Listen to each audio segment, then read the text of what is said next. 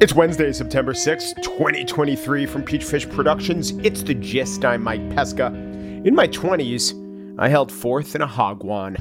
Yes, I taught in a Korean supplemental educational institution in Seoul, specifically teaching the Koreans how to take the SAT. Lots of high math, low verbal splits. I am not kidding. But in my hard-won hagwon time, I learned this. Korean parents are dedicated, passionate, invested, seriously invested in their children's educations to the point of destruction at times. Feeling the brunt of it these days are Korean teachers who just can't take these hyper-focused parents. After a few high-profile suicides, Korean teachers have begun speaking out en masse. They've taken to the streets in protest of parental excess. Now, they do so during the weekends. They're not desperate enough to actually disrupt the school day, but it was a Creed teaching corps, as the BBC reported. And what this did here has opened this Pandora's box, really, where teachers all across the country have started sharing their own stories about how they are frequently harassed by teachers here who call them all hours of the day on their mobile phones and at weekends, complaining. Essentially, they say that these are overbearing parents who are just completely fixated on their children's success at school. And, look, some of these complaints are serious that teachers are having to deal with. The teachers say that they can be accused of child abuse if they try to restrain violent children or if they try to send children out of the class, and they can be accused of emotional abuse if they just tell children off. So they say that it's reached the point where they don't even feel safe to teach or discipline their children. I feel for these teachers. I also note that, like in the US, the issue was framed as one of competing harms, bullying or counter-bullying. Who's the real bully? Using anti-abuse rules as a means of abuse. I also noted, as I accessed that video on YouTube, I noted the ad playing before it. Program director here at Zenith Prep Academy, where we help 6th to 12th graders get into an Ivy League or top 25 university, or at least a tier or two better university. And the reason that we're able to do that is because in the last 17 years, we've helped thousands of 6th to 12th graders in over 40 states get into the top universities they deserve. American public school teachers are not about to take to the streets protesting overly involved parents, but the YouTube algorithm is adept at identifying the percent of American parents who may be siding with the Korean counterparts on that one. The kind of consumer for whom it would not strike them odd to hear a claim of helping 6th graders get into the university that they deserve. Deserve, of course, defined as those who can afford the Zenith Prep Academy. Prep Academy also, of course, being a fancy American word for hagwon. On the show today, to the skies we return quite safely. But first, yesterday I talked with Franklin Foer about his new book, The Last Politician Inside Joe Biden's White House and the Struggle for America's Future. And we spent time on policies that Biden's championed. Today, in part two of our conversation, we'll talk politics. Hunter, Bernie, Kyrsten Sinema, Houseboat Joe, and how Biden's big mouth is a problem and an asset. Franklin Foer up next.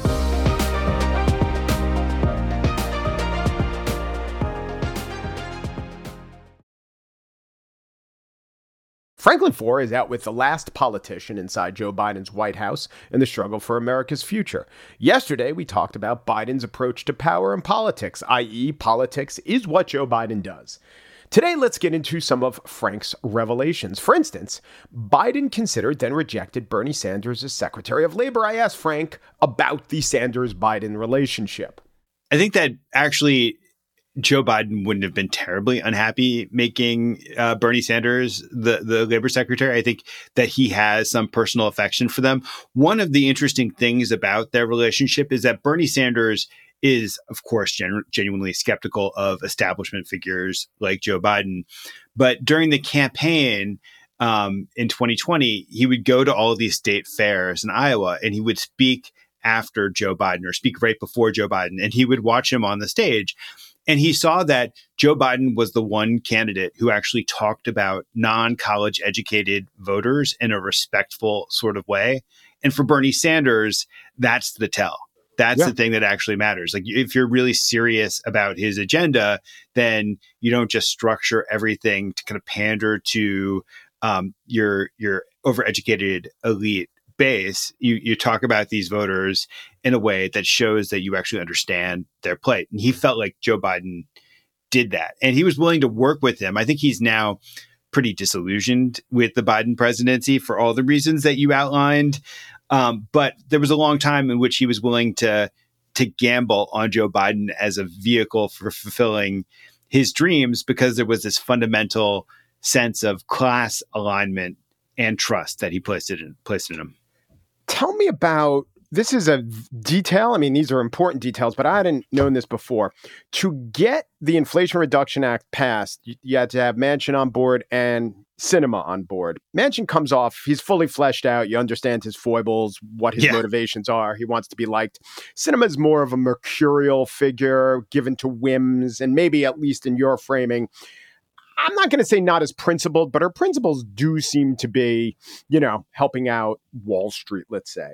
But there's a portion where she voted for a Thune amendment, knowing that she'd also vote for an amendment that would undo the Thune amendment.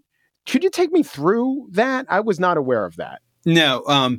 So what happened was there's actually tension between Manchin and Sinema. Yeah. That it's quite natural in a way that when you have two people who are vying to be 50th senator who's courted. Yes, exactly. And there is tension in their worldviews that Joe Manchin is somebody who comes with a West Virginia, a little bit more of a populist worldview than Kyrsten Sinema. Sinema is somebody who hangs out with Wall Street bankers. She's very comfortable with economic elites.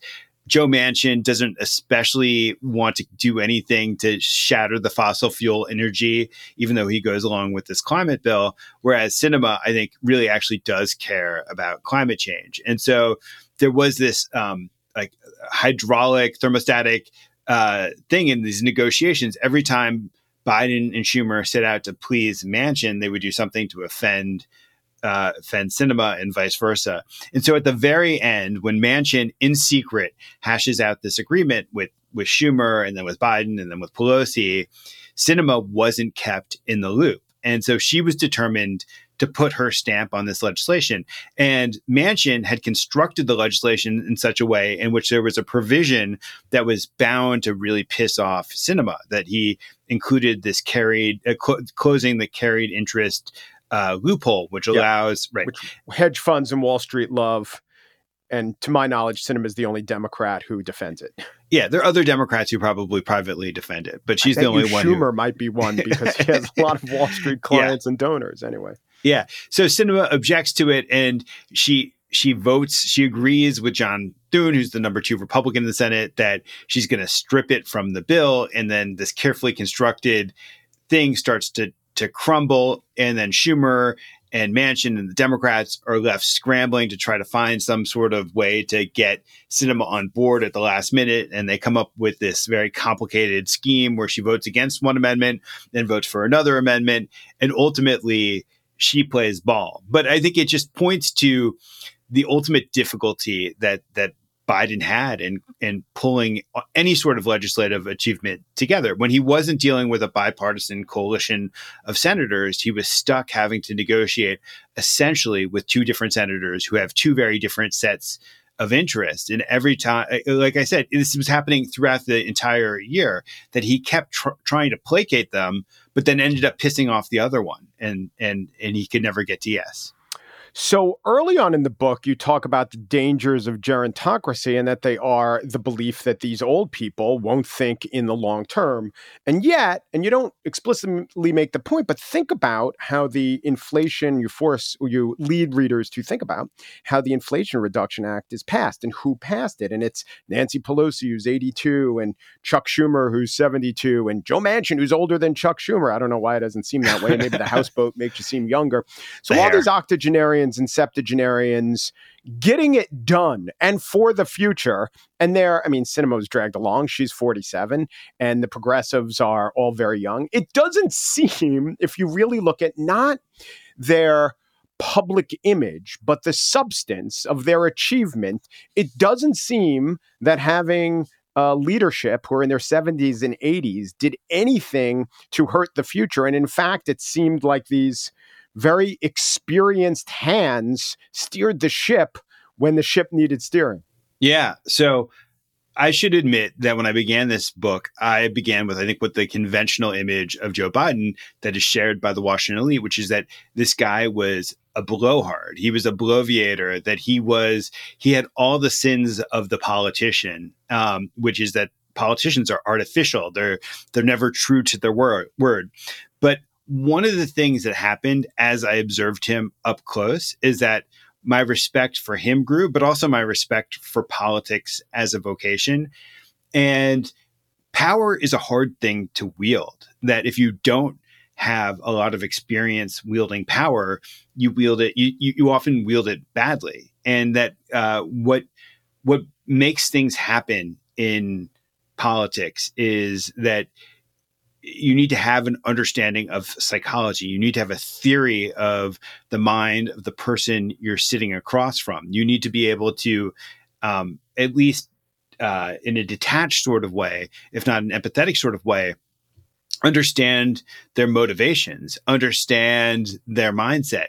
And what Biden has, I think, is that he's got this ability to look at the person and say, okay, what do they really want? He can size somebody up, I think, pretty quickly. And it's the type of thing that only happens if you've gone through a million budget negotiations. One of, I think, the signature moments of this presidency was that he got the debt ceiling resolved without any real pain and without any real drama. And this is the thing that's brought the nation to the brink. I don't know if you would say any real drama. I thought it was the antithesis of drama, but it certainly occupied our consciousness for too long. No, and I'm not saying it was a dramatic thing, but I think what was interesting was that we didn't end up going over the brink. We didn't really push in. And what he did was he was able to sit down with Kevin McCarthy and understand, okay, this guy has an ego. What I need to do is let him walk out into the driveway, speak to the cameras, look like he's owning this negotiation. I don't want my staff trashing this guy off the record to reporters. Right. I'm going to let this guy feel okay about this process. Right. Meanwhile, good parallel with Zelensky, or offering that great quote, "I don't need a ride, I need ammunition." As you report, he never said that. And the administration could have been like, he's kind of embarrassing us. Let's correct the record. But no, because they understood exactly what they understood about McCarthy there. He needs that. Yeah. One of my favorite stories in the book actually predates his presidency, but Randy Weingarten, the head of the teachers union, was upset with Obama because Obama had applauded a school district in Rhode Island that had fired a bunch of teachers. And Joe Biden was forced to go to the AFL-CIO executive committee meeting the next week. And Weingarten is complaining to him, and Biden is fighting back. He's pushing back against her extremely hard. He's arguing with her. He's gesturing at her. He's walking towards her. And she thinks that a fist fight is about to break out and the Secret Service is going to have to pry him away.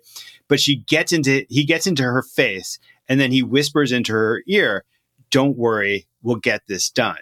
And, lo and behold, like a week or two later, he's able to negotiate some sort of compromise that makes everybody happy in the end. And that's what politics is, that there is this theatricality to it. But in the end, it's about making concessions to people you don't agree with, whether they're Bernie Sanders to your left or Kevin McCarthy to your right. And that's just simply the way that things get done in a system. You can't bully people into voting against their own interest or for voting for things that they don't believe in. Maybe that can be effective occasionally, but it's not a style that will allow you to be perpetually successful. So I want to get to the one thing that voters are obsessed with, which is his age. You chronicle his achievements and his process and what we should take from it. And then there's the television presentation. And by the way, it's not always the television presentation. There are plenty of interviews where he comports himself really well. He did a Fareed Zakaria interview where you'd watch it and you'd say, oh, this guy's got absolutely all of his faculties together. There's no problem. What are you talking about? But then we all see the other problems. Is it proper? The bully pulpit's important, being able to explain things to the American people, and people do lose it as they age. What do you think voters should do? Should they discount the televised spectacle and only look at what you chronicle in print? Or is there any legitimacy to the questions of age, legitimacy, to times when the age, you actually do chronicle the age had an impact on some of his decision making or even some of his behavior in situations. What's the proper way for a voter who wants to do the right thing to think about what this man seems to show us about his age and somewhat cognitive decline? I think, of course, age matters. And then, of course, there are legitimate questions. I would say there are two sides to aging, and we've just been hashing them out. On the one hand, he will forget people's names, and he'll have senior moments, and those happen, and those are real. And then there's the wisdom that comes with having a long career, and that's also real. And the hard thing about the aging question is that you can't trace it forward. We don't know how he's going to age over the course of the next 4 years. I think if you were to look at him now, which is the only way that you could judge him, I would say that age has probably made him a bad communicator and a poor messenger. And that's a real defect in a president, because that's one of the main obligations of a president, is to serve as this national parent figure. On the other hand, like when it comes to major decisions, or it comes to negotiations, or it comes to the actual stuff of government, I just haven't seen any evidence that his age has impaired his ability to do his job. You didn't uncover anything where there was a question of cognition or mental processing that got in the way of him making the proper decisions for America? No. And there are times when he seems to have made a mistake, like when he went into those negotiations and talked about we need to vote on both the infrastructure bill and the then Build Back Better. And I guess insiders or people who knew what was going on saying that was pretty crazy because he damned the Build Back Better bill with that decision. But that's not an age decision. That's just a poor strategy decision. I mean, it's like, how do you attribute Joe Biden's behavior? To me, that was just Joe Biden being Joe Biden. Yeah, I mean, I guess you would say, well, did he discuss it beforehand with smart advisors who are in their 40s and are geniuses? And did they say, yeah, this is the way to go? And then he went and did it. Then you can't say it's because the man's in his 80s. Yeah, but it's also Joe Biden talks a lot. Yeah. And Joe Biden often says things that are, when gay marriage happened in this country to some extent because the guy went on Meet the Press and said something he wasn't supposed to say. Right. That's just the way he rolls, and he's always rolled. He's got a mouth that runs. He's very imprecise when he talks in public, and he's always been imprecise when he talks in public. It's probably gotten a little bit worse with age, but I don't know if the moment that you're talking about had anything to do with age. I think it has to do with Joe Biden wanting to be liked and wanting to please different constituencies of people, and him straining too hard to do that. Give me your assessment on the investigation into Hunter Biden. I guess there's a continuum between this is only a Republican fever dream, or maybe there's going to be something there that could hurt his reelection chances. Well, first of all, there's no apologizing for Hunter Biden's behavior. Hunter Biden is a scuzzy figure. Even if he is an emotionally damaged human being, he's tried to exploit his father's career, his father's authority, his father's power in ways that are reprehensible and part of the endemic corruption that we suffer in our country. I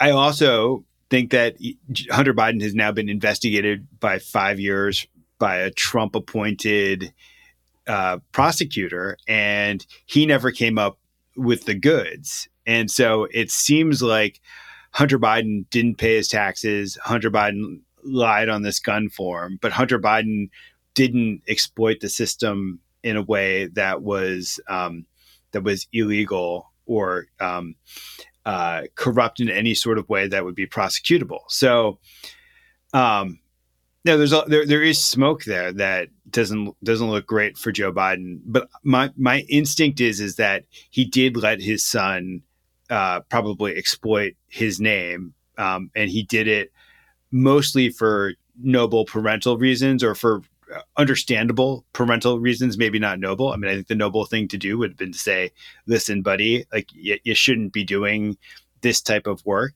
And I'm not going to take you at your word when you say that no harm can come from this, because I've seen the ways in which you've harmed yourself over time. But I think it's a complicated relationship. There's probably a lot of guilt on both sides of it. And the inability to deal with a son who's suffering is not really an appropriate standard for judging a president.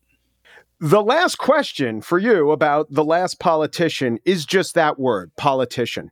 One theory of the case is the reason why Donald Trump is so popular is that people so hate politicians, they're looking for an anti-politician, and Donald Trump is impolitic. However, you make the case in the book that there is a virtue to politics, there is an effectiveness to politics. And so if people actually think he is a politician still operating in the realm of politics, will he necessarily be punished? Maybe a focus group won't like the word, but do you think that Joe Biden can flourish, succeed, win re-election if what he's done is very much seen as politics? Will the electorate punish him for politics? I think that clearly there's a way for him to turn the term into a virtue. And one of the things that I admire about Joe Biden is that he comes back to this political maxim constantly that he attributes to his father. I'm sure his father said it, but it's so much of a cliche, right, that it's hard. He says, "Don't judge me against the Almighty, judge me against the alternatives." And that is the ultimate politician's sentiment. It's a totally realistic thing for him to say, which is that I don't need to be perfect. I don't need people to love me. I just need people to think that I'm better than the other guy.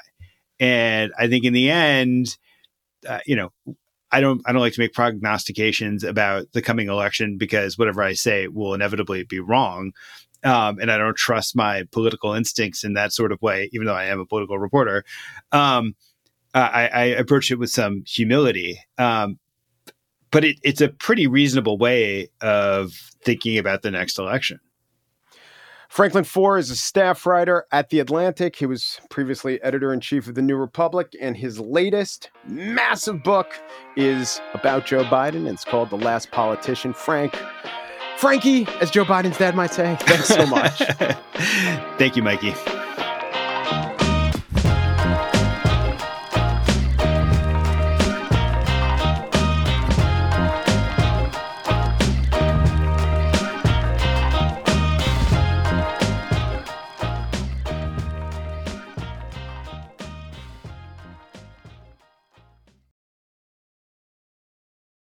And now the spiel. I had a near miss with the New York Times airline near miss story.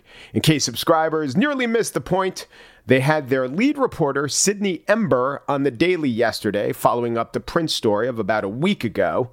And they also ran an excerpt of the Q&A that Sydney and Daily host Michael Barbaro committed to. Here's some of what she said on The Daily.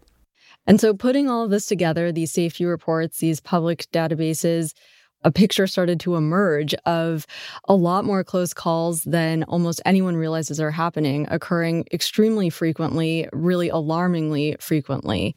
And so she raised the alarm and did so frequently, in print, on pod, and in print again. And good, I guess. If there's unsafe practices occurring, it is the duty of the news media to advocate for safety. If there is an underfunded agency, and there always is, I guess they need to let us know. By the way, every branch of the military says this every year. There is a constituency for that message. Almost every police department says this almost every year, and a certain type of person will worry about that. Yes, the police is not funded enough. The more jet-setting New York Times reader probably will not care that much about the police department funding story, but they will care about safety in the air. But sure, the statistics do point to a danger to the citizenry, as there always is a danger to the citizenry. So then I say the newspaper should cover the story, by all means. Well, not by all means. Because as I said the other day, the actual story is actually a story of the greatest period of safety in aviation history.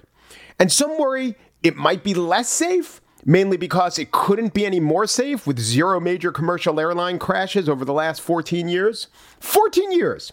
For all my life, until I turned around 40, every few months there was a pretty big air disaster, with tens, maybe dozens dead.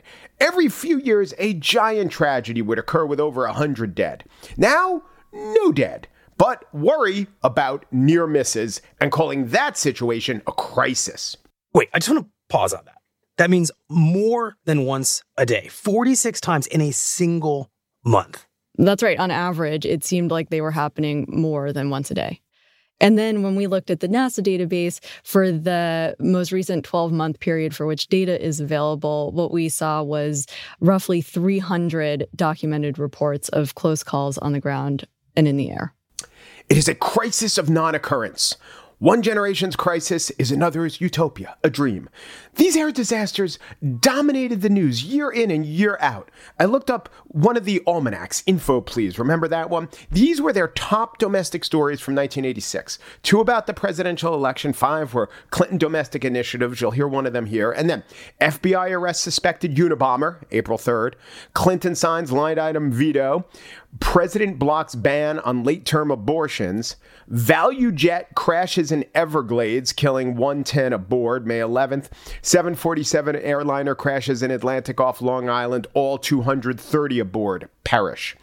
These events occupied the same terrorizing mental landscape as would terrorism in just a few years' time, as do school shootings now. And then we solved the problem.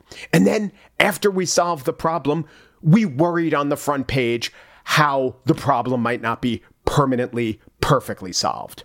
It's not really even so much a media criticism. I keep talking about the Daily and the front page. It's really a human nature note. We do progress very badly. We don't recognize it, and we worry about threats a lot more than we appreciate accomplishments. I mean, what is the biggest story about America's response to COVID? I don't know, something like fighting over masks, the slow rollout, 1.1 million deaths, right? Well, how about the fact that we invented a miracle drug for a disease that at any other time in human history would have killed millions more than it did? The real story is a miraculous triumph. No, wait, not a miracle, it's human ingenuity. As great an accomplishment as could be fathomed, except we don't even spend time to fathom it. I don't expect COVID to have positive associations, but it is fair to look at it through a much more positive lens. We are so threatened, so stressed, so bummed out, so much of the time. New York Magazine's podcast columnist linked to the near miss story with the note, well, there goes 6 years of flight anxiety therapy. I hope not. The skies are still safe, Nick.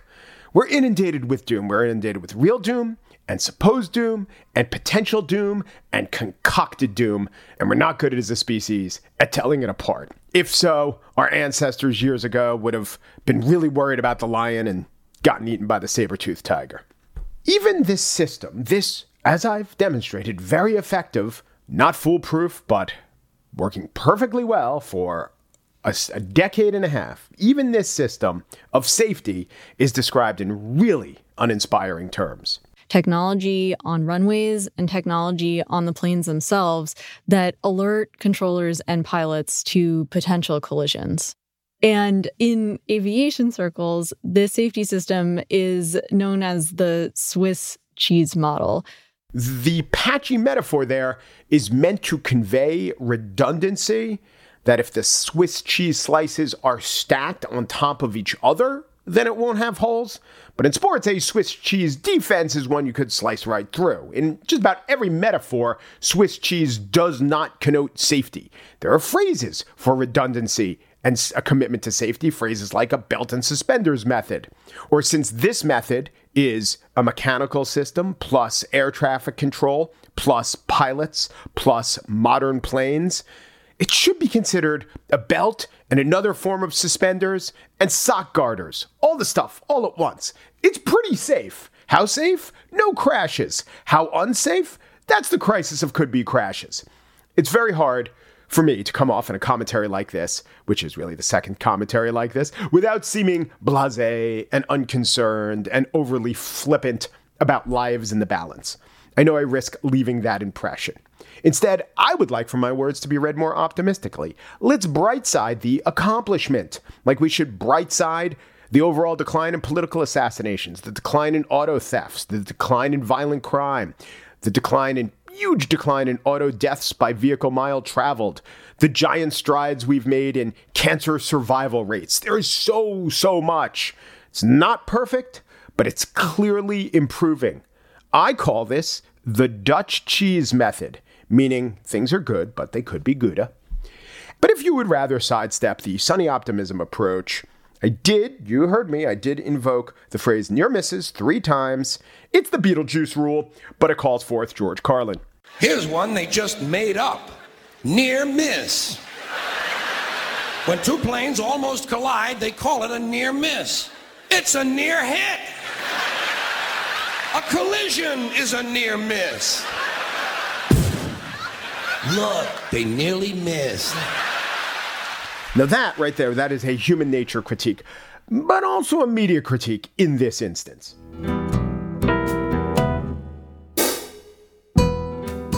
And that's it for today's show. Corey War is the producer of The Gist. Joel Patterson's the senior producer. Michelle Pesca is CLO of Peachfish Productions. The Gist is presented in collaboration with Libsyn's AdvertiseCast. For advertising inquiries, go to advertisecast.com/thegist. Umpru, Jeepru, Dupru, and thanks for listening. Don't care for that. I like a serious attitude on the plane, especially on the flight deck, which is the latest euphemism for cockpit. Can't imagine why they wouldn't want to use a lovely word like cockpit, can you? Especially with all those stewardesses going in and out of it all the time.